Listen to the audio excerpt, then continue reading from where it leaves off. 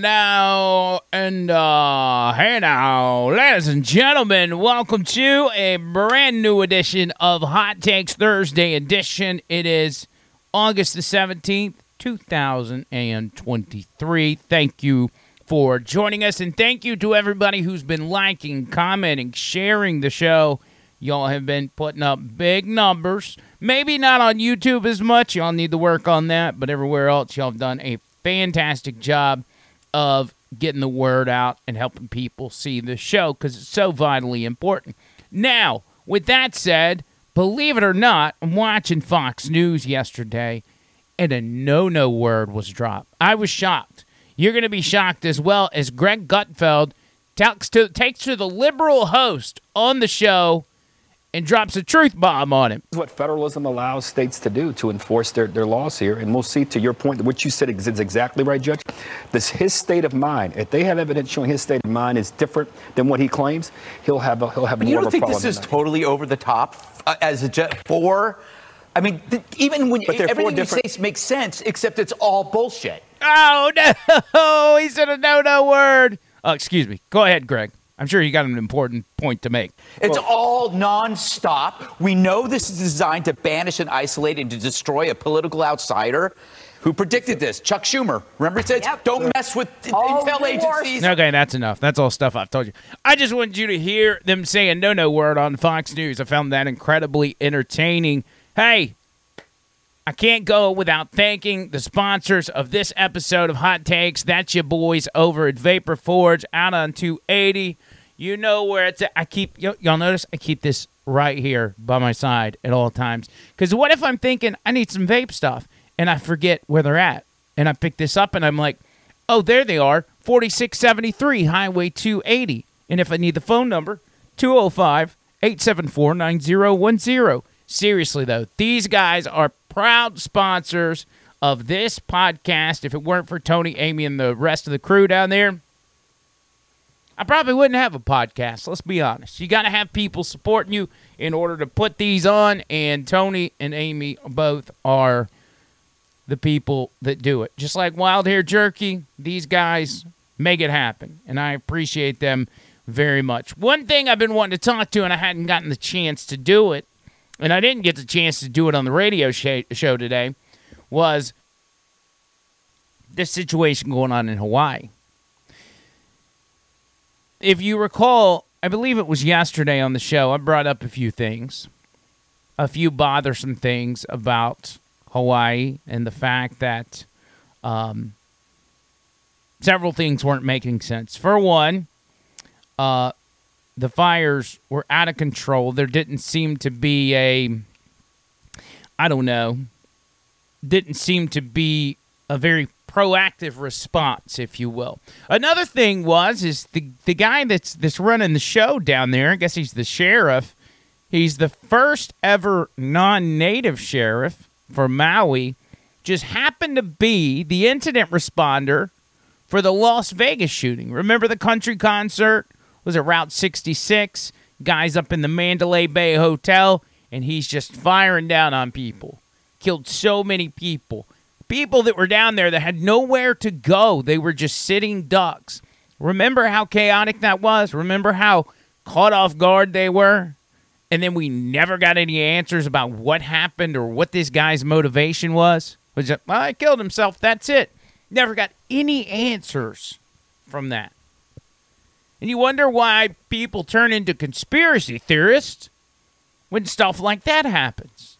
Well, quit letting stuff like that happen. Act like you care. Act like you're prepared. These aren't new things. Mass shootings aren't new things. Wildfires aren't new things. But everything seems to be suspicious. There was another point that I brought up on yesterday's radio show, and it was about the water. And people that were fighting the fires with water hoses. Residents were containing the fire. They had it contained. It was getting out of control, but they had a handle on it. They were using their water sources and their hoses. And then all of a sudden, the water cuts off. There is a wildfire raging, it's headed towards these people's homes, and the water cuts off. Now, keep in mind, you're on an island. There's a lot of water around. Why would the water just magically cut off? It doesn't make a lot of sense. Here's the recount from one of the residents in Maui. Listen to this. A tree fell over, hit the power lines, and that's what started the fire. Russ, who lived in his home for 40 years, said he and neighbors fought all day to keep the fire from spreading. We had a hard time holding it back, but we were winning the game. And then the water turned off. And then there wasn't anything we could do. Then the sparks were blowing up out of the gulch. And he says, and then the water cut off, just out of nowhere. He said, we were winning the game. We were winning against these wildfires, and then, poof, the water cut off. I have not heard one even attempt to explain what happened there, why the water cut off. Yeah, you were woefully unprepared for all of this, and I'm talking to Maui officials. But what about this guy? The water just cut off? How does that make any sense to anyone? We were fighting. We felt like we were winning. We were keeping it at bay, keeping it off of the properties. The water shut off. Even the firemen that were patrolling couldn't refill their trucks. The fire just grew. The sparks started blowing over, and it just beat us in the end. I don't know, you're standing there with a hose and there's nothing coming out, and you see the fire coming over, and you see parts of your house starting to burn, and you just feel you're kind of defeated at the moment. And you're going, why? You know, we did everything, and all we could think of was, we have no water, we can't do anything. Jump in our cars and skedaddle, get out of town. And then come back in the morning and see the place all burnt down.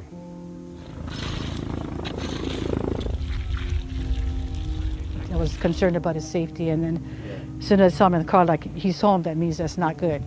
And he just said, and we lost the house. I was going to retire. I mean, I am retired, right? But now I got a new life. So I need a new journey, a bend in my road. Makes you want to cry, you know. Still love it. Still love it, and that's why they say, would you move to Honolulu? I mean, I could move to Honolulu, but it's the people and the climate. It's beautiful up here. With so many people losing absolutely everything, and so many people, even more importantly, losing their lives, we don't even know if the Hawaii officials are telling the truth about how many people have lost their lives. Why are there not answers for this? Because I got a feeling there's a way to get answers, or a way to provide answers from these people pretty quickly. But it's always up to us in these situations. And when I say us, I mean myself and you. You guys do your research. That's why you're watching this video. You know what's going on. We always end up having to be the ones to do the journalism to get the answers. Whether that's Mandalay Bay or Hawaii or Parkland. Remember the Parkland school shooting in Florida? Nicholas Cruz going in there and killing a ton of kids. We had to do the investigating to find out that the cop that was on scene went and hid. What about the situation in Uvalde, where the cops sat and waited while kids were slaughtered? In these tragic situations, we keep coming across that, and it makes me personally suspicious of why they were unprepared, or maybe the question even needs to be, why did it happen? How did it happen? Could it just be a natural disaster? Or is it something like an excuse for climate change? Because the left sure does jump on these things when they happen. We've got a hurricane that's set to come up the coast of California very soon. Hurricane Hillary, ironically. They'll absolutely be blaming that on climate change. But you hadn't seen a lot of hurricanes lately. Of course, it's not really hurricane season yet, but you got to keep the climate change train moving. Look at how much money we're spending on it. The gravy train, baby. So would it be that bizarre of a concept to think that there's maybe something to all this? What about the water situation? Who's in charge of that in Hawaii? Well, we found out. It's a guy by the name of Kaleo Manuel. He's the Hawaii water official who apparently refused to release the water resources and let landowners themselves fight the Maui fires. They cut the water off. They cut the water off. And this right here is the guy in charge. And so when you do a little digging and you try to figure out who this guy is or why in the world he would do something like that, which resulted in people losing everything and some losing their lives, you start to understand why somebody like Kaleo would do such a thing. And is responsible per our authorizing statute to protect and manage all water resources in the state. One Water is like taking it and looking at it from a holistic system perspective. And that's not any different than how Hawaiians traditionally managed water. You know, in essence, we treated Native Hawaiians treated water as one of the earthly manifestations of a god and a kua kane. And so that reverence for a resource and that reciprocity in relationship was something that was really, really important to our worldview and well-being, right? And living in an island, isolated from other, civilizations. And so I think where it shifted to today or over time is that we've become used to looking at water as like something which we use and not necessarily something that we revere as that thing that gives us life, right? I mean, to me, it's a shift in value set. And, if we can start to really look at how we as humans in an island can reconnect to that traditional value set. So really my motto is always like, let water. So he goes on to talk about water as if it is some sort of God. He's got this woke ideology, and he goes on to talk about racism and the inequities, if you will, of water. Who gets water and who doesn't? Water gives life, he says. Water is some sort of God. Water, yes, water gives life, but also water puts out fires. Somebody that's in charge of water, of the waterworks, if you will, somebody who is worshiping water, somebody with this kind of mindset cost their lives. I'm sure all the victims of the Maui fires are grateful that their leaders were focused on worshiping water rather than providing it to them so they could save their homes and, again, save their lives. But that's just one aspect of it. This is something that's been bothering me for the past 24 hours. And, again, I've sat on it because I hadn't had the opportunity to talk about it.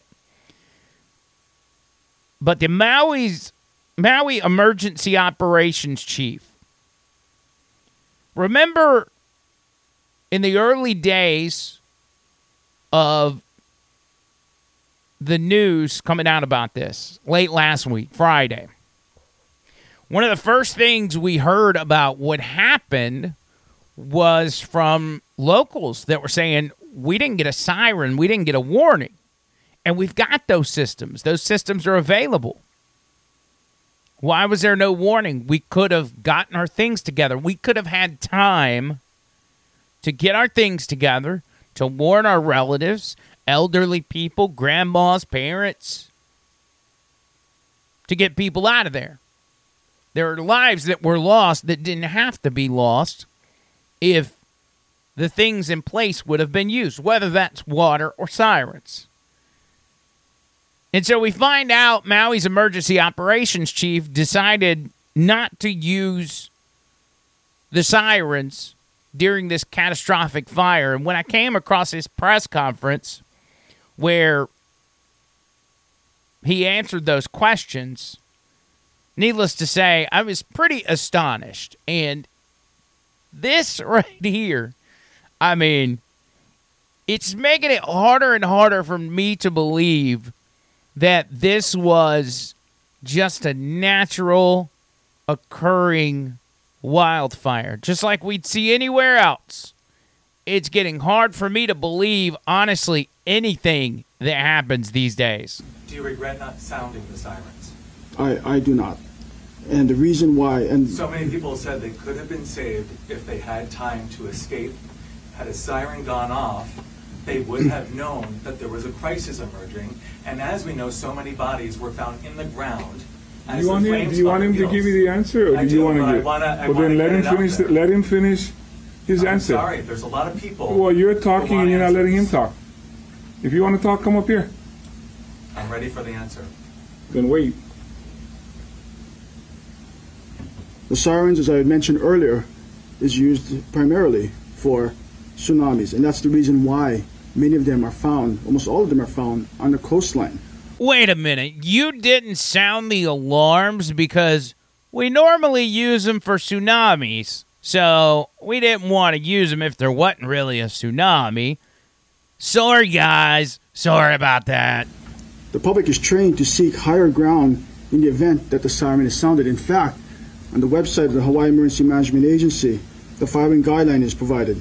If you are in a low-lying area near the coastline, evacuate to high grounds, inland or vertically to the fourth floor and higher of a concrete building. Alerts may also come in the form of a wireless emergency alert. Had we sounded the siren that night, we're afraid that people would have gone Mauka. And if that was the case, then they would have gone into the fire. And so that is the reason why our protocol has been to use WEA and EAS. By the way, I should also note that there are no sirens Mauka or on the mountainside where the fire was spreading down. So even if we sounded the siren, it would not have saved those people on the mountainside. Yeah, I'm sure nobody's life would have been saved. And if you would have sounded the sirens, people would have just blindly walked into the fire, I'm sure. So, hey, we didn't want people to think that there was a tsunami coming, so we didn't do it. Trust me, I'm pretty sure if the siren goes off, it's going to alert a lot of people that have the resources to look around or even look on their phone and find out what's going on. You smell smoke, you hear sirens. I think most people would put that together. And they claim that these fires are more common with new seaweed-type grass that's been growing in Hawaii, growing in Maui. None of it makes sense. And then you add in the factor of the aftermath and the fact that so many of these residents, so many of these locals continue to say that they're not getting any federal help. Now, Joe Biden, obviously, well, he's coming out or he's jogging by reporters. He keeps saying no comment when he meets the reporters. But when he's on a stage and he's got a teleprompter or some sort of speech, he lets Hawaiians know, hey, we got you. We got you covered. We're committing all of our resources to Hawaii and helping these people. We're even going to send them $700 per household to help them recover everything they lost and their family members that they lost. $700, not per person, per household. The Ukrainians are scoffing at that. Could you imagine telling Vladimir Zelensky you're only going to send $700 per household? He'd laugh at you. It's cost the Hawaiian citizens more than $700 in taxes to support Ukraine. And then that money will get taxed. Later on, sometime next year, they'll be paying taxes on this $700. What a slap in the face. So on top of that, on top of all the promises of we're sending all of our agencies down there to help, all of the locals are saying there's not any help. We don't see anybody. There's one guy in particular, he's a pro surfer. His name is Kai Linney. And he did an interview with CBS this morning, and he's like, I don't know what they're talking about. I haven't seen anybody down here. Some of us, we were kind of sitting back waiting for help to arrive, and then nothing was sort of happening. We were just in shock. But what was that tipping point for you when you realized government is not going to be able to respond the way locals can? So when I started getting texts and messages from friends on the other side saying, hey, no one is here. Do you know anyone you can call? Can you help us? And it started off with really being boots on the ground. Okay, let's get the jet skis. Let's get the boats. Let's call friends who fly commercial aircraft and see if we can charter a plane. We just took it upon ourselves like, okay, we could probably do a full day to hold our friends and family over before the, caravan arrives with everything. And it was just like day after day. Where are they? I haven't seen, one state, one county, one federal official at any one of the donation hubs where people are most suffering. People are sleeping in their cars. People are asking for specific items now. What does it look like at these places that are hard to get to for the public and you've been able to get to, the distribution centers? What are they like? It's pretty remarkable seeing communities come together. I mean, these distribution centers, some of them are very chaotic because they're bringing in supplies from the ocean. There's also some very well-organized areas. And you could tell everyone's trying to accomplish the same thing. So the federal government says they're here. FEMA says they're here. Small Business Administration, the National Guard. There's been a response from Maui County, from the governor. It's very hard for anyone sitting where I'm sitting as a journalist to evaluate the response because it's closed to the public in Lahaina. As soon as you go to the west side, all of a sudden you're like, wow, why do I feel like I'm in a third world country right now? You could go to any one of those hubs on the west side of the island and you can ask everyone there. And they'll be like, oh, we haven't seen anyone. No one came to talk to us. No one's come to assist. I wonder if the state, county, they believe we're doing such a good job, they don't need to step in. But a lot of these volunteers have been going all day, all night for 5-6 days now and are exhausted and are waiting for a handoff or at least a break. The Hawaiian people, the locals that have lived here, they just always feel like they're the last to be thought of. And they're like the foundation of it. How about that? He says nobody's out there. But we're being told all of the resources are in Hawaii. All of the resources are in Maui, but the locals are like, no, we hadn't seen anybody. We're having to take care of ourselves. Makes you wonder. You think they would close that off to the media if the Biden administration was doing what they're supposed to do? And they've got boots on the ground really helping these people out? The Biden administration would say, get every TV camera down there you can. We want every aspect of this covered. They'd want it on all the TVs. Oh, Joe Biden's so good and compassionate. Look what he's sending them $700, and he's got troops down there, the National Guard. Everybody's helping out. FEMA's there. But it's closed to the media. And the only thing we know is what the locals are saying. And what are the locals saying? Nobody's there. It's crazy how that works. Again, it's up to people like you and I to find out the truth about these things, to really dig, because the TV is not going to tell you. The news is not going to tell you. And we're living through this because of what was allowed in 2020. And y'all know me. I tie everything back to this. I do it almost every time.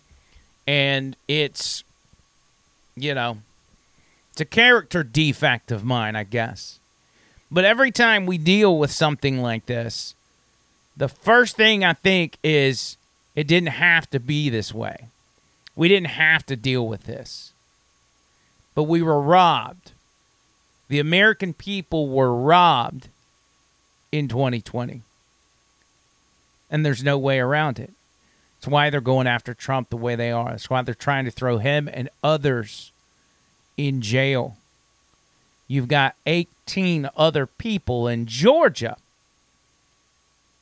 that are co-conspirators. You've got an entire list of other people that are named in this lawsuit. Well, they're unnamed, but we know essentially who a lot of them are. And they're making this big spectacle, I guess I should say. They're making this big spectacle out of it. They want a mug shot. They want cameras in the courtroom. You see how they put cameras where they really want cameras. Cameras will be in the courtroom. You'll get to see Donald Trump in front of the judge. This is all for show. Why? Because you're still talking about the 2020 election. They need that buried. They need that to be nothing but an afterthought if Joe Biden did such a good job campaigning that he got 81 million votes. Because the more you talk about 2020, the more questions that arise in your head. And they don't want to have to keep fighting that. They don't.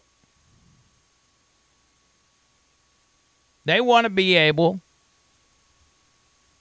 to move on, talk about 2024, and forget 2020 ever happened. Joe Biden turned out to be the president. He just got more votes. It was a different day and time. It was COVID. Had to change the rules a little bit. Yeah, the rule change was unconstitutional, and then they had to go back and fix it after a judge ruled it unconstitutional. But, you know, the vote's already over. It's not like you can go back and correct it. Stolen from you. And so you get this big song and dance out of Atlanta. I saw Newt Gingrich on, I think Charlie Kirk's got a show on what is this, Real America's Voice. He had Newt Gingrich on, and Newt Gingrich explains how much of a show that Georgia is. And why, get this, and why the indictment came out before the grand jury voted. Because it was already created and ready to go. That I am told, this is hearsay, but I am told by a reliable source that Friday evening somebody from Washington called the district attorney in Atlanta and said, you have to indict on Monday. We have to cover up all of the mistakes we just made with Weiss. And she said, apparently, my jurors aren't coming back till Tuesday. And they said, you didn't hear me. You have to indict on Monday. And she said, well, they're not going to get here before noon. They said, it doesn't matter. She said, this means it's going to be 8 or 9 or 10 o'clock at night. They said, it doesn't matter. We need the news media shifting off of who made Weiss. that phone call? We don't know. And I'm telling you up front, this is hearsay, but it's from a person who has remarkably good sources. I totally believe it, though, because that would explain why they leaked and they messed up on the clerk document, why she was exhausted, and why they had the 11 p.m. press conference. Yet again. Remember during the last indictment, or when they announced it in Georgia, it was on the same day the big Joe Biden crime family news came out. And it was like Joe Biden scandal comes out. Part of the scandal comes out one day. The next day, Trump's indicted. Biden scandal comes out a different day. Next day, news of Trump getting indicted. They were rushing this. They already knew what they were going to do. If the grand jury didn't convict, they would just try again. But they were told they had to rush it because they have to cover up what was coming out about Joe Biden. And the reason they're doing this is because, again, Donald Trump thought the same thing you did, thinks the same thing you did, which is 2020 was stolen. Now, if you go back to Tuesday's podcast, Tuesday's episode of Hot Takes, well, not even Tuesday, last night's episode of Hot Takes, I think the name of that one is Georgia is Trump Country. Whenever I did that, go back and watch that. I give you the rundown of Ruby Freeman and other things that happened in Georgia that are all obvious. You can see this stuff from a mile away. But there's more coming out on Georgia. In particular, you remember James O'Keefe with Project Veritas. He got booted out because he was exposing Pfizer, and Big Pharma is so powerful, he got kicked out of his own company. So he turns around and creates a group called OMG. O'Keefe Media Group, and they've been doing the Lord's work. They've got a new video coming out that they just released a preview of showing the outright voter fraud in the form of voter registrations in Georgia. Almost identical to what we saw in Muskegon County, Michigan. We're going to find out, listen to me, we're going to find out that all of the fraud that happened all over the country in different states, that it was all done the same way because it was all done by the same group of people with the same strategy. I want you to check out this preview. Hopefully tonight or tomorrow they'll be releasing this entire video, but this is what James O'Keefe is bringing to the table in regards to Georgia. Hello, everyone. I'm a journalist with O'Keefe Media Group, and I was the one who met with Adam Seeley undercover 2 years ago in Atlanta, Georgia. We had discovered thousands of people registered to vote at the Food Closet Emmaus House, where he was the managing director. In Mr. Seeley's own words, he told me that they had a couple thousand people that were using the address at Emmaus House for their voter registration. And it's probably a couple thousand people that had our address registered as their mailing address for their voter registration. Oh, wow. I can still remember back to that day. I remember that when Mr. Seeley told me that, I was legitimately shocked. And I even said out loud, oh, wow. Oh, wow. Oh, my God. So I'm looking through, I'm like, well, this guy's dead. Georgia Code Title 21, Chapter 2, Article 15 makes it a crime for anyone who willfully inserts or permits to be inserted any false statement or other fraudulent entry on or in any registration card or ballots in connection with any primary or election. So if anyone in Georgia has any evidence that this practice of signing up thousands of people to vote at food closets and homeless shelters is still going on, please send us a tip at o'keefemediagroup.com or sign up to be a citizen journalist yourself, and we can expose the corruption together. But also stay tuned. We have new explosive information coming out as an update to this story now 2 years after the fact, and these new revelations will shock you. You know, we'd always kind of been unsure about how many people were having us established as a mailing address in terms of a large. One day I walked in to a Emmaus house to pick up the mail, and everybody's like, one of our ladies, the mail comes into the office, and she's like, "You got to get this stuff in here." And I'm like, "What are you talking about?" And it's probably a couple thousand people that had our address registered as their mailing address for their voter registration. Oh, wow. And I was like, oh, my God. So I'm looking through, I'm like, well, this guy's dead. A couple thousand people that were registered to vote at this food bank. A couple thousand. And when they saw it, they knew. They were like, oh, my God, we got to get this out of here, or we're going to get in trouble. Why? Because that's illegal. Yes, it is. Now, voter registrations are one thing. Registering to vote under somebody's name that doesn't belong to you is one thing. The next question is, where do those ballots ultimately go in the day and age of mail-in ballots? That's where the real crime is. That's where you get a pickup, they all end up in one place, they get swooped up, and next thing you know, those people, dead or alive, are unknowingly voting for the big guy. Again, we're going to end up seeing the biggest scam perpetrated on the United States of our lifetime, maybe ever, exposed. And mark my words, every state that had this happen, it happened in the exact same way every time. I'm out of here. Thank y'all for checking this out. Share, like, comment. Let your people know. And we'll be back next week with more hot takes. Until next time, see you, cuz!